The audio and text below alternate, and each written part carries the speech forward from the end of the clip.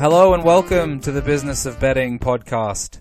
Today I'm joined by Stephen Rothwell from Fans Unite. Stephen, thank you very much for coming on. Before we get into this episode, make sure you follow us on Twitter @BettingPod and check out the website businessofbetting.com. Guest suggestions are much appreciated. This podcast is proudly sponsored by Betfair Proprietary Limited. Betfair operates a betting exchange and is licensed in the Northern Territory of Australia. Residents of Australia can join Betfair by visiting betfair.com.au and support this podcast by using promo code BOBPOD. Please gamble responsibly. So thank you for listening, and I hope you enjoy this episode of the Business of Betting podcast.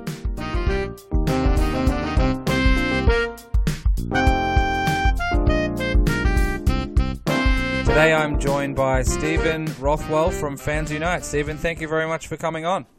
Oh, thank you. Much obliged. So, Stephen, let's go back to your initial start with sports betting. Take us through where you're from, how that sort of started, and then we'll get to what you're up to today with Fans Unite. Sure. So I'm a Canadian. I'm from Winnipeg. Moved to Vancouver on the West Coast pretty early. I've been pretty much into betting since an early age because my dad was a fairly degenerate gambler.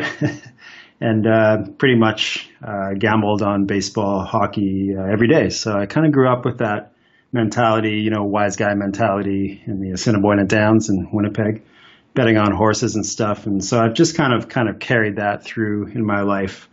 Did a degree in math and physics, so I got pretty good with numbers.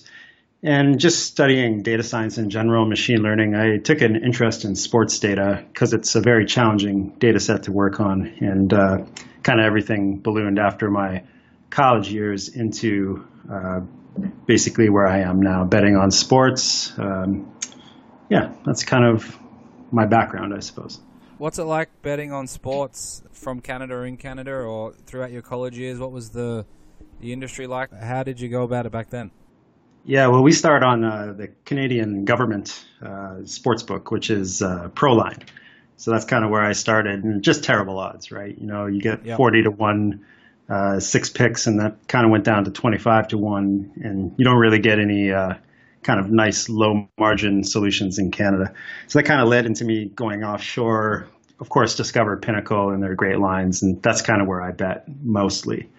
Once Bitcoin came out, I switched directly to Bitcoin when it was kind of low, about $300, and started betting on Nitro. So I would say in Canada, to answer your question, it's pretty open in general. Matchbook left, which kind of sucked for us. But in general, we have Pinnacle, we have Nitro. So we have everything we need.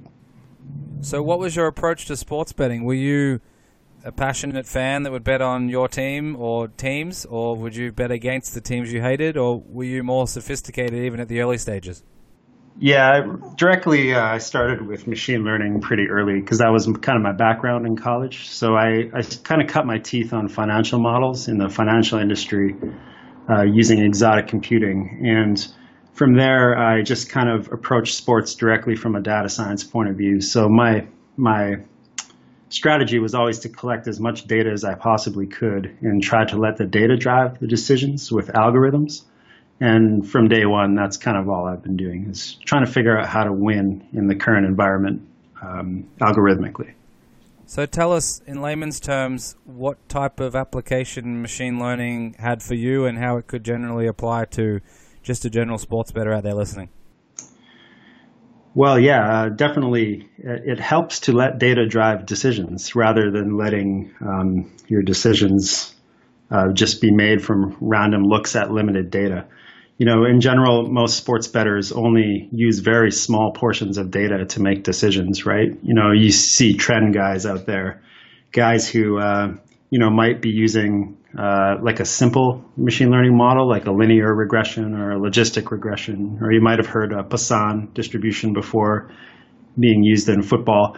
If you use these simple models, you're generally going to shave your bias a lot, because if you're just making picks off of last 10 games or some sort of statistic like WOBA or something like that, you're not going to get too far. So you really need to kind of approach modeling in sports these days, especially with some sort of algorithm or some sort of large data process. So to answer your question, using data science can be as simple as using a simple program in Python like sklearn to just explore your data. So if you have kind of an idea of what might be important in a sport, like in baseball, it might be home runs or something like that.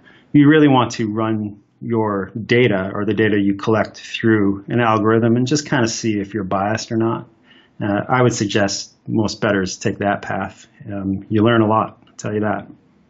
Can machine learning and data science capture a large portion of the market a large portion of the data that you need to make good decisions in the market? Or is it still a relatively early stages and you've really got to focus in on areas of importance to you and go from there?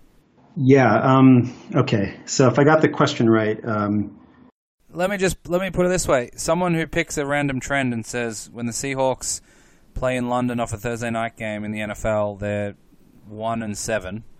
They're picking obviously a very small sample of data that might be relevant for that match, whereas others will pick player information, others might pick just team information.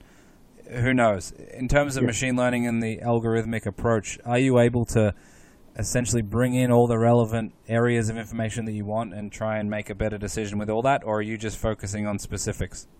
Oh, okay, I got you. Yeah, generally no, right? Because most sports bettors never see the full data state. Like I call that the game state, all the data. To see all the data and to make good decisions with data science, you need a lot of data, right? You need many thousands of rows, preferably millions of rows of data just to get a good statistical understanding of the actions on the field and how they affect whatever you're looking at, whether it be a total or money line or something like that. So in general, most bettors will never have the ability to use machine learning at scale unless you have resources behind you. So at FansUnite, I'm pretty lucky because we have a good business and good relationships, we can see large scale data and then apply machine learning to that to get good results. Generally, as a sports book, you want asymmetric data, a lot of data that kind of the bettors don't have. So I'd say, it's not very helpful for the average guy to use machine learning unless they can get large scale data. Maybe like an MLB, you can do that with the PitchFX data because it's open source. But in general, you're not going to really model as a sports bettor in any other sport because you just don't have the data to match big guy like Pinnacle. So what was your intention when you sort of sat down and built your data science ML approach to sports betting? Are you looking to create ratings? Are you looking to identify certain teams that might outperform the market in the past? And what are some of the things you're exactly looking for? Right. So, that's a great question. So kind of what I'm looking to do is I'm looking for bias in the data. I mean, that's the game pretty much. So when I look at, say, all of Pinnacle's closing lines, I might look at kind of a distribution of kind of where the market ended up. And when I use data science, I'm trying to look at the data and trying to find out if basically all the bettors who go into making that closing line or as the line forms and converges to the closing line, I'm kind of just trying to discover if those bettors are making biased decisions. In machine learning, we call that overfitting, where basically people are modeling noise. And in a lot of marketplaces, even in the big five sports, which are pretty well understood, you can still find a lot of bias in the data and quite good edges. So to answer your question, I'm looking to build a win probability model and then measure if that win probability can be mistaken for noise. And if it is above a certain rate where I'm pretty sure my prediction isn't going to be generated from noise very often, I'll bet that game quite a lot with my bankroll. So you're one sports bettor, let's say, or even a syndicate of sports bettors versus bookmakers with potentially hundreds of employees. How do you think bookmakers are approaching the same issue? Are they using detailed modeling approaches, do you think, or are they largely relying on market information and smart sports bettors to shift their lines? Yeah, I'd probably say they're just copying Pinnacle's line. I mean, let's be honest. How the line is set is Pinnacle Sports right now. It's the gold standard because they just have the data, and data drives lines in our industry. And as a sports book, basically, you just want as many customers to bet as possible, so you get an idea of kind of where they're going to end up. And as you get more bets in, you can increase the lines, you can increase the handle that you would take from each bettor as the lines get more mature. So as a individual bettor, I probably would want to bet pretty early, right, and get the lines before they're pretty sharp. Yeah, that's kind of how I feel about it. It's just pretty hard to beat the bookmaker in general. And what about the closing line? How does that factor into all of your analysis? A lot of people are very sort of positive that it's, all the market information in one, and it's largely gospel, and some others may not value it as highly depending on the sport. But what's your general approach to how to utilize the starting price of a team or whatever it might be? Oh yeah, 100%. The closing line is pretty much the gold standard for where you should kind of start thinking about calculations. It's kind of interesting. Even the most cutting edge machine learning algorithms pretty much converge to Pinnacle's closing line if you don't filter out for noise, basically. So data is very noisy. And if you are not filtering out, say, like a contrarian bet, say you make a win probability, you look at the closing line, you think you have an edge, you really have to check if your result is based on noisy data. Otherwise, you're going to lose a lot of money. So kind of the idea here with the closing line is that it represents basically all the opinions of all these bettors who are basically overfitting in their models, and what they're doing is they're just making bets off of randomness. But when you put all the randomness together, it turns out to be a really great line. So to answer your question, Pinnacle makes a great line. It's a closing line. It's the gold standard. It's what you should base your calculation off of. And what you're really looking for is those situations where there might be just a little bit of bias in the line, like a heavy favorite or underdog, which is not being weighted properly. If the closing line's so damn good, how do we get people to be professional sports bettors if it's so hard to win, if it's more than likely a lot of these models are closing in on that number where it ultimately lands at the end? It seems like a tough nut to crack. It is extremely tough nut to crack. In fact, most sports bettors probably shouldn't try because they just don't have the data to drive calculations that are sophisticated enough to compete with the bookmaker. At Fans United, I'm pretty blessed with because we have a social sports betting site with many, many people who just track their systems, tens of thousands of people. So I get to see kind of the general patterns of how people think about betting and general strategies. And, it's really, really hard to beat the sports book. So the best way you can basically increase your chances is to never bet at a high margin sports book. That would be my first bit of advice to any bettor. You generally want to bet at Pinnacle or better, and that's kind of what's behind Fans Unite's drive to use the blockchain, for instance. We really want to try to do better using machine learning to get a lower margin for bettors, and that's kind of what we're about. I'm curious about all those, I'm sure you have a lot of information from all those people putting their picks or models or whatever it might be on your platform. Any other cool trends or patterns or other information you've seen from that that you're able to share, I suppose? Yeah, I guess what's interesting is that even if you take a collection of the very best bettors on Fans Unite, there's a couple guys who are just really, really good. And there's always going to be that. Of course, maybe 1 in 500 guys win consistently over 5,000 games, which is pretty much the gold standard for us. If you bet 5,000 games and you win money, you're probably plus EV.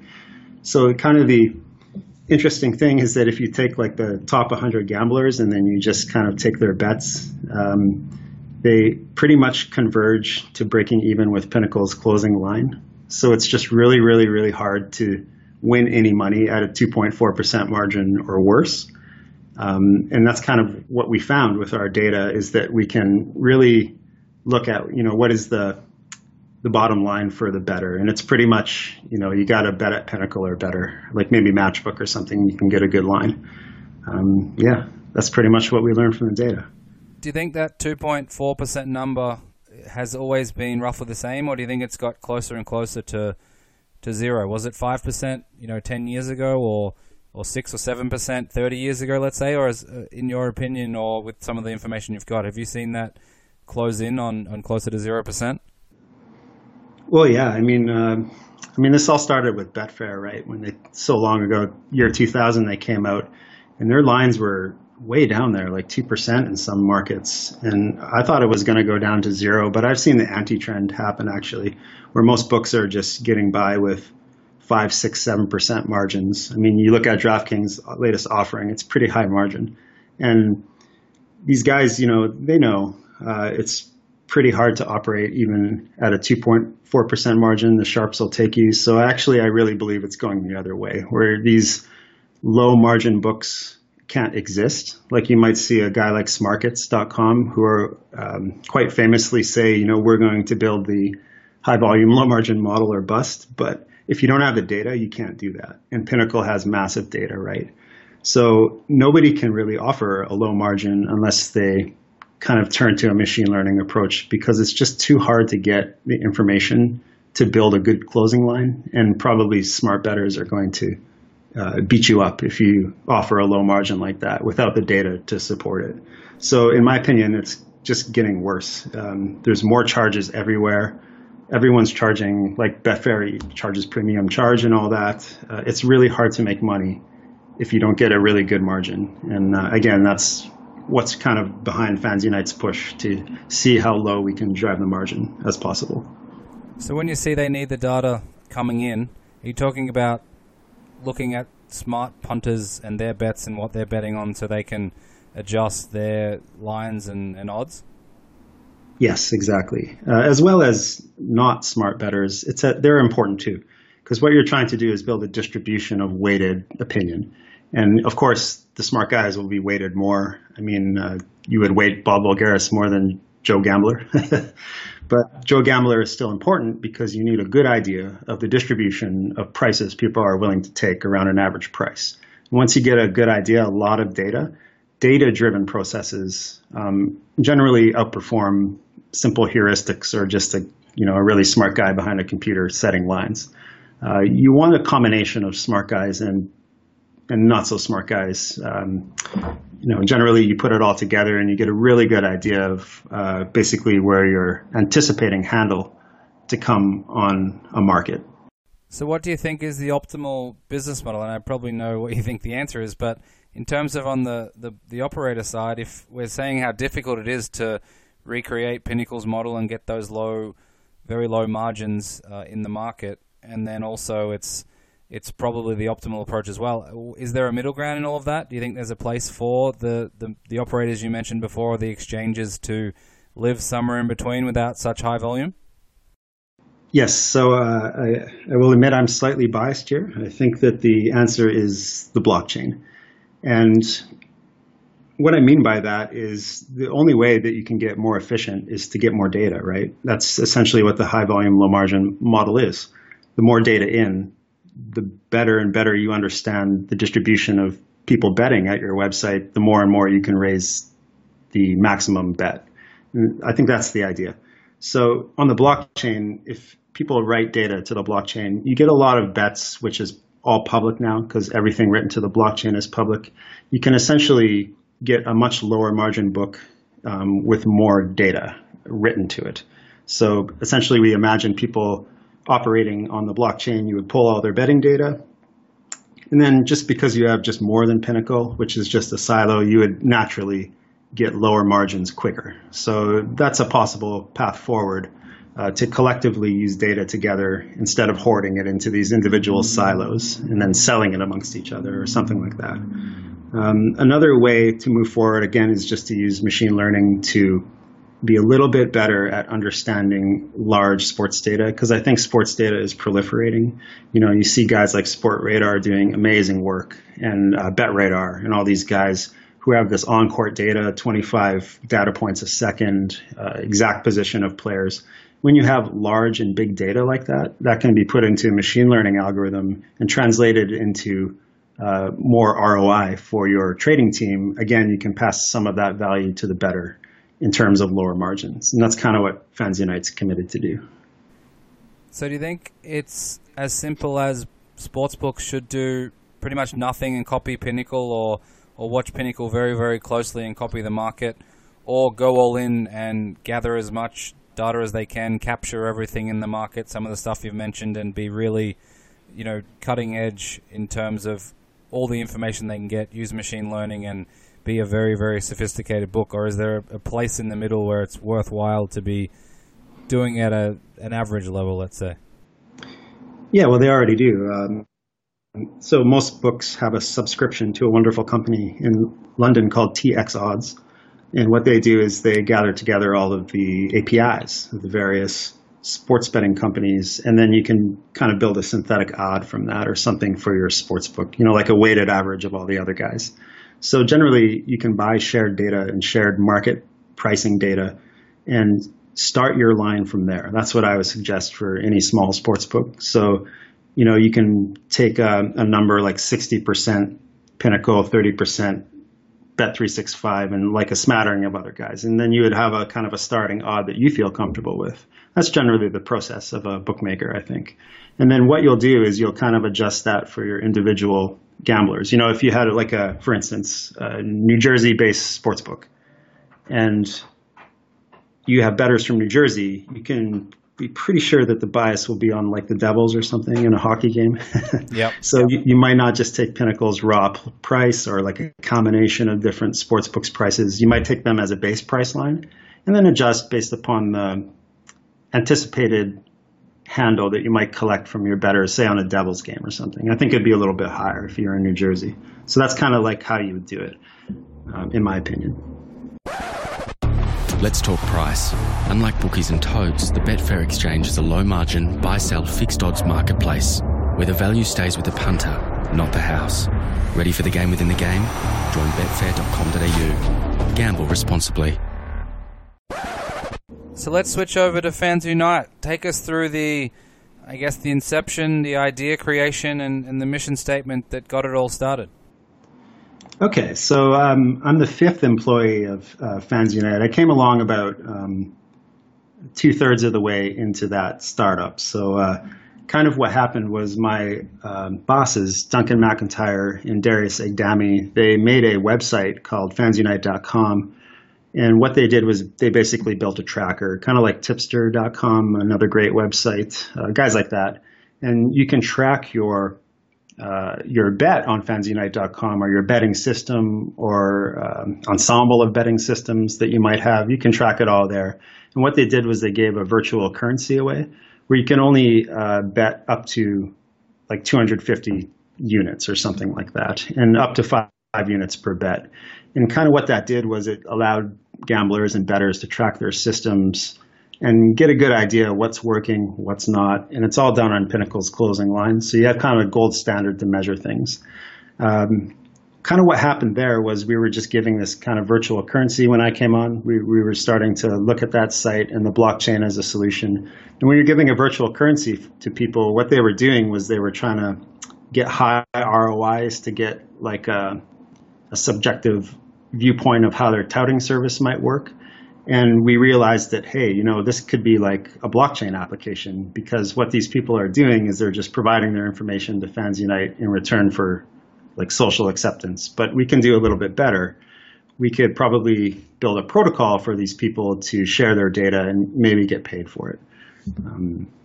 So that's kind of like the history of FansUnite. I came on in about year 3, and they had been going for 3 years on a social website. And then we decided, let's go build a protocol so all sports books can use the blockchain and utilize it for their own advantage. So you mentioned about the ability to basically bet with certain unit sizes and have a token, essentially. Yeah. Did you find people's behavior changing when they're not necessarily using real money versus a token, where they can essentially try and make it look like they're winning or over leverage or over betting, those type of things? Yes, their behavior didn't change when they got a virtual token, but it sure changed when there was and I wasn't there when this happened, but what they're kind of I guess, intuition was to limit the tokens. Like you can only have so many tokens, and you can bet 1 to 5 tokens, and you only get 250 tokens to bet with a month. So it was kind of this monthly limit, and that really changed behaviors, because when you're trying to compete to get a high ROI on the system and be in the top 10 or the top 20, your limitation changes your behavior, because you're not going to wild 5-unit max bet a bunch of Sacramento Kings bets. Yep. Like you're just going to lose your money, right? It's not going to work out for you. So, we noticed that people would start to be more careful and kind of make these little heuristics for managing their tokens so that they can kind of boost out a max ROI. A combination of favorites and underdogs. And it was really interesting to see that data myself as a data scientist, because I learned a lot about kind of the psychology behind it and how bettors react when they're winning and losing. So why do you opt for a decentralized protocol versus obviously many other options you could have gone down in terms of paths with this type of business? Yeah, that was a no-brainer for us. We were looking at the state of the sports betting industry. I've been betting a long time. I bet a lot of Bitcoin.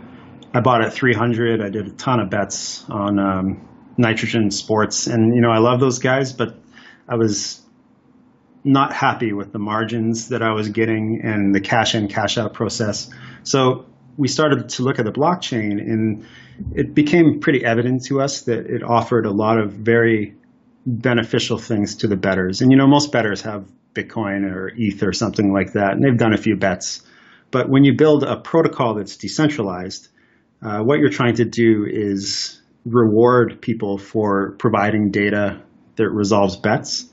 So kind of how it works with the protocol is people can go and they can, say, get a fan token and bet on the Fans Unite website. But people who hold tokens can also resolve the bets by basically providing the data for the results. So, fixing, like when you have your fixture and you need a result data, you might go to a company out there like Cygaming or something who have scouts in the stands. Kind of what we thought or what we envisioned was to reward people who take part in blockchain network by allowing them to provide data from the stands rather than scouts or from their TVs or from whatever data feed that they have. So a lot about decentralizing a sportsbook revolves around data and how you compensate people for providing it, because that's all really a blockchain sportsbook is. You make something called a smart contract. It's a program that holds your bet in escrow, and it just awaits data to release that bet in a trustless manner. So to answer your question, after all of that, what does the blockchain and these smart contracts give to the bettor? Basically, it allows you to get your money in and out super quick because you don't have to send a $12,000 wire to Pinnacle and wait 7 days for it to get there. It's horrible. So, with the blockchain, bettors just have a ton of opportunity to just buy crypto quickly and get it in, get it out. And because we're envisioning a protocol where we have many sports books sharing their data, which is totally public on the blockchain, we think we can really get those margins down past 2.4%. Like I said before, the more data that you have, the better and better you are at identifying what the closing line ought to be.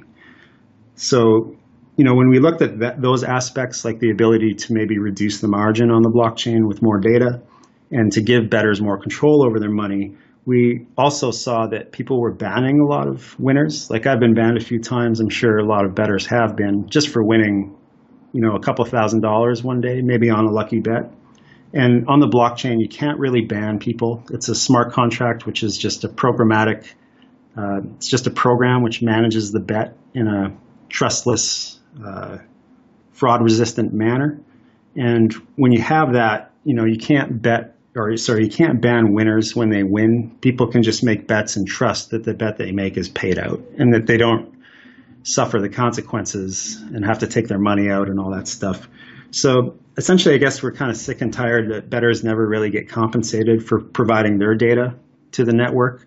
So this decentralized protocol really rewards bettors for providing their data. Every time you make a bet, it increases the demand for the token, which resolves the bet. And again, that probably can be passed down to the bettors in the form of a lower margin, the value produced from that. rather than maybe some intermediary company, which takes a huge cut. So is there a minimum or even a sweet spot of users and liquidity that goes through the entire platform to make it viable?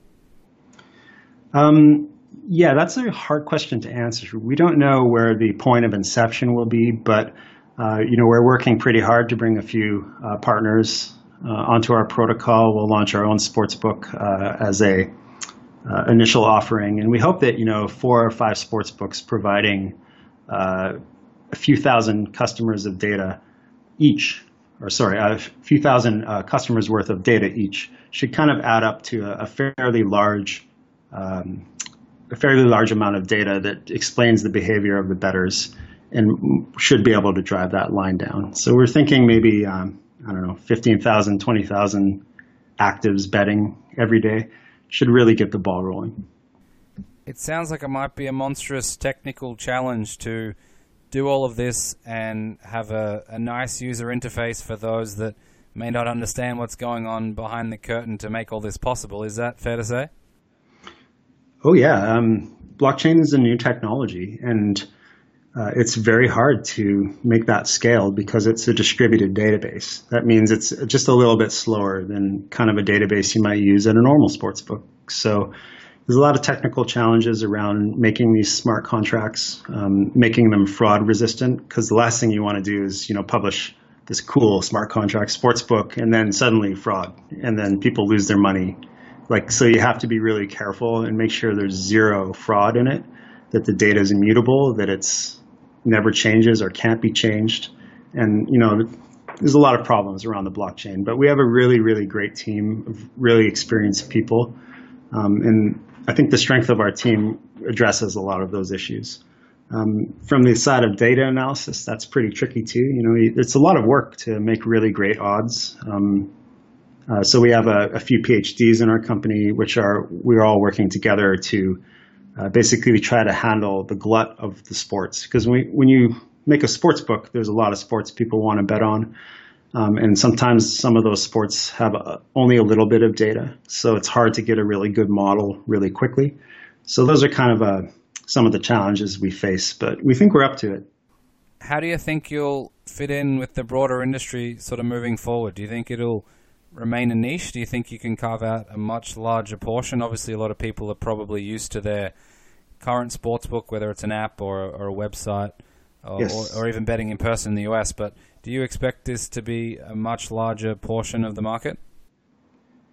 Well, we absolutely are focused on the protocol. Our sportsbook, where we try to drive the margin down to 1% with all the techniques that we've been discussing, is just kind of a centerpiece. And a place for bettors to go bet. But we're really focused on the protocol part, where we're trying to be the smart contract engine for all sportsbooks. So we really, really look to build a collaborative, risk-free solution that is easy to integrate for all sportsbooks. We've talking to a couple of them, and we're trying to get that technology to a place where it's understandable by a large segment of population who might not be so technical or not into crypto in our industry. So I guess to answer your question, our focus is definitely on the collaboration and integration with existing entities who have enough scale to move the margin. We really want people to adopt crypto because it really helps bettors, especially with getting money in quickly. I just don't want to wait 7 days to make a bet, that sort of stuff. And partnering with some KYC partners, we hope to make the process very seamless and really, really focus on maximum choice for the sports bettors. Of course, if you can get on the blockchain, you can take your money in and out so fast that if you have 10 or 12 entities operating on the FansUnite protocol, then bettors have the choice between 12 sports books within 30 seconds. And that's just great for business and great for bettors. Yeah, that's very cool. So I want to ask you, it's the time of recording, it's NBA season starting up. Everyone's excited about NBA. Oh, yeah. You're an expert, so it would be remiss of me not to ask a couple of questions about NBA betting. Sure, let's go. Let's start with some sort of advanced analytics that you would value or rely on when looking at, from a betting perspective, what's going to help you in terms of things that are predictive. Yeah, you should be good at projecting minutes. That's for one. So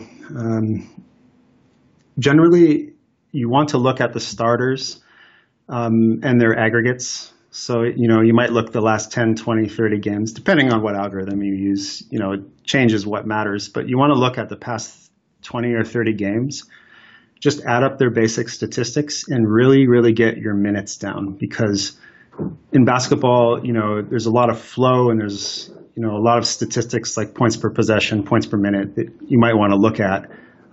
Generally most people, so I'll talk in terms of a normal bettor who doesn't have great access to statistics like FansUnite does. So a normal guy can really, really shave down their losing percentage, I guess, by just really looking at the aggregates over the last maybe 20, 30 games, and then really get your minutes down and peg those aggregates to that amount of minutes that you expect a player to play. Most times, you might get burnt on like an Anthony Davis game in NBA. I really hate betting on the Pelicans for that reason. Because every time I bet him, he's out in the first 10 minutes, and I screw the minutes up, and my calculation is bad. So, really, really think about, how much you expect a player to play. Because when you get that number down, all the other numbers can flow from there. Yeah. Interesting. So you mentioned flow a couple of times. It seems like something that can never be quantified. Is that true, or do you think we're getting to a point these days where we can start doing that? And obviously a lot of people listening potentially will be betting live in a lot of these games. I've heard in the past from a few smart people on the NBA side that they would look for, when Kevin Durant and Russell Westbrook were playing together, certain, let's call them flow impacts that had a relevance in terms of live betting, and when they would both sit out and things like that. Do you have any ability moving forward, do you think, to start quantifying some of these things that have in the past certainly been only possible with a trained eye? Yeah, that's a funny story, because I did, before the NBA cut off all access to the data. So you remember in 2016, January, they cut off the official court tracking API, where you had all the beautiful XY data, everything you needed to really model the flow of the game. So basketball is kind of a game of relationships between the players and the players they're playing against, how you switch off, what types of plays you make. So in 2016, I had a pretty sophisticated model. I was making about 6.5, 7% ROI, which was just crazy high for me. And then what they did was they cut that off because they did a deal with Second Spectrum and Sportradar, who now have all of that court tracking data. So I can tell you for sure that modeling the flow of the game and the interactions in the game is totally possible, because they already do it. Second Spectrum is the company. They're out of LA. Great company. I totally suggest viewers look at their website and check them out. But the problem is the data is very expensive. It's like you're paying, six figures a month just to access that stuff now, and the court tracking stuff. So average bettors can't really look at that. So for the average guy, no, you can't really get the flow of the game down very well. But if you have a lot of money, like a syndicate, you can absolutely do that to great effect. Any general advice for those looking to bet NBA or have recently adopted NBA as one of their major sports to try and make money out of? How I would look at that, I'm a contrarian guy. Sometimes I like to bet a spot where there's a favorite, but what I mostly like to do is bet dogs. And I really, really analyze my method of choosing a dog, basically, because that's where you kind of make the highest ROI, I think, personally.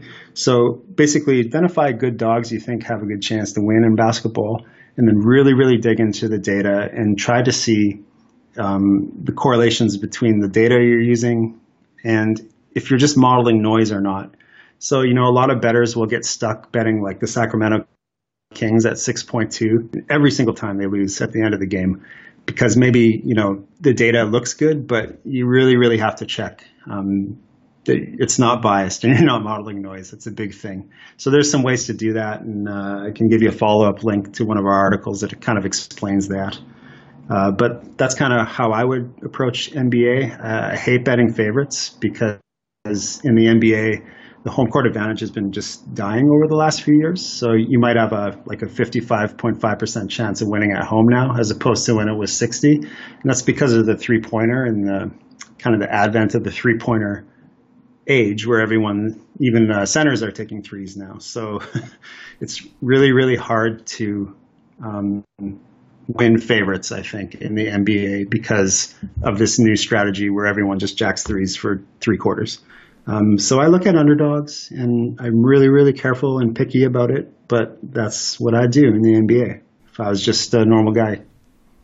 Interesting. So I had a recent guest on who said one thing that would be valuable for him is just to solve a problem that he has or anyone else has. So I want to ask you, what are some of the problems you have in sports betting, in data analysis, and whatever it might be within the whole realm of what we've discussed that people out there can look into and try and solve, or maybe they're already trying to solve them that would be useful and relevant?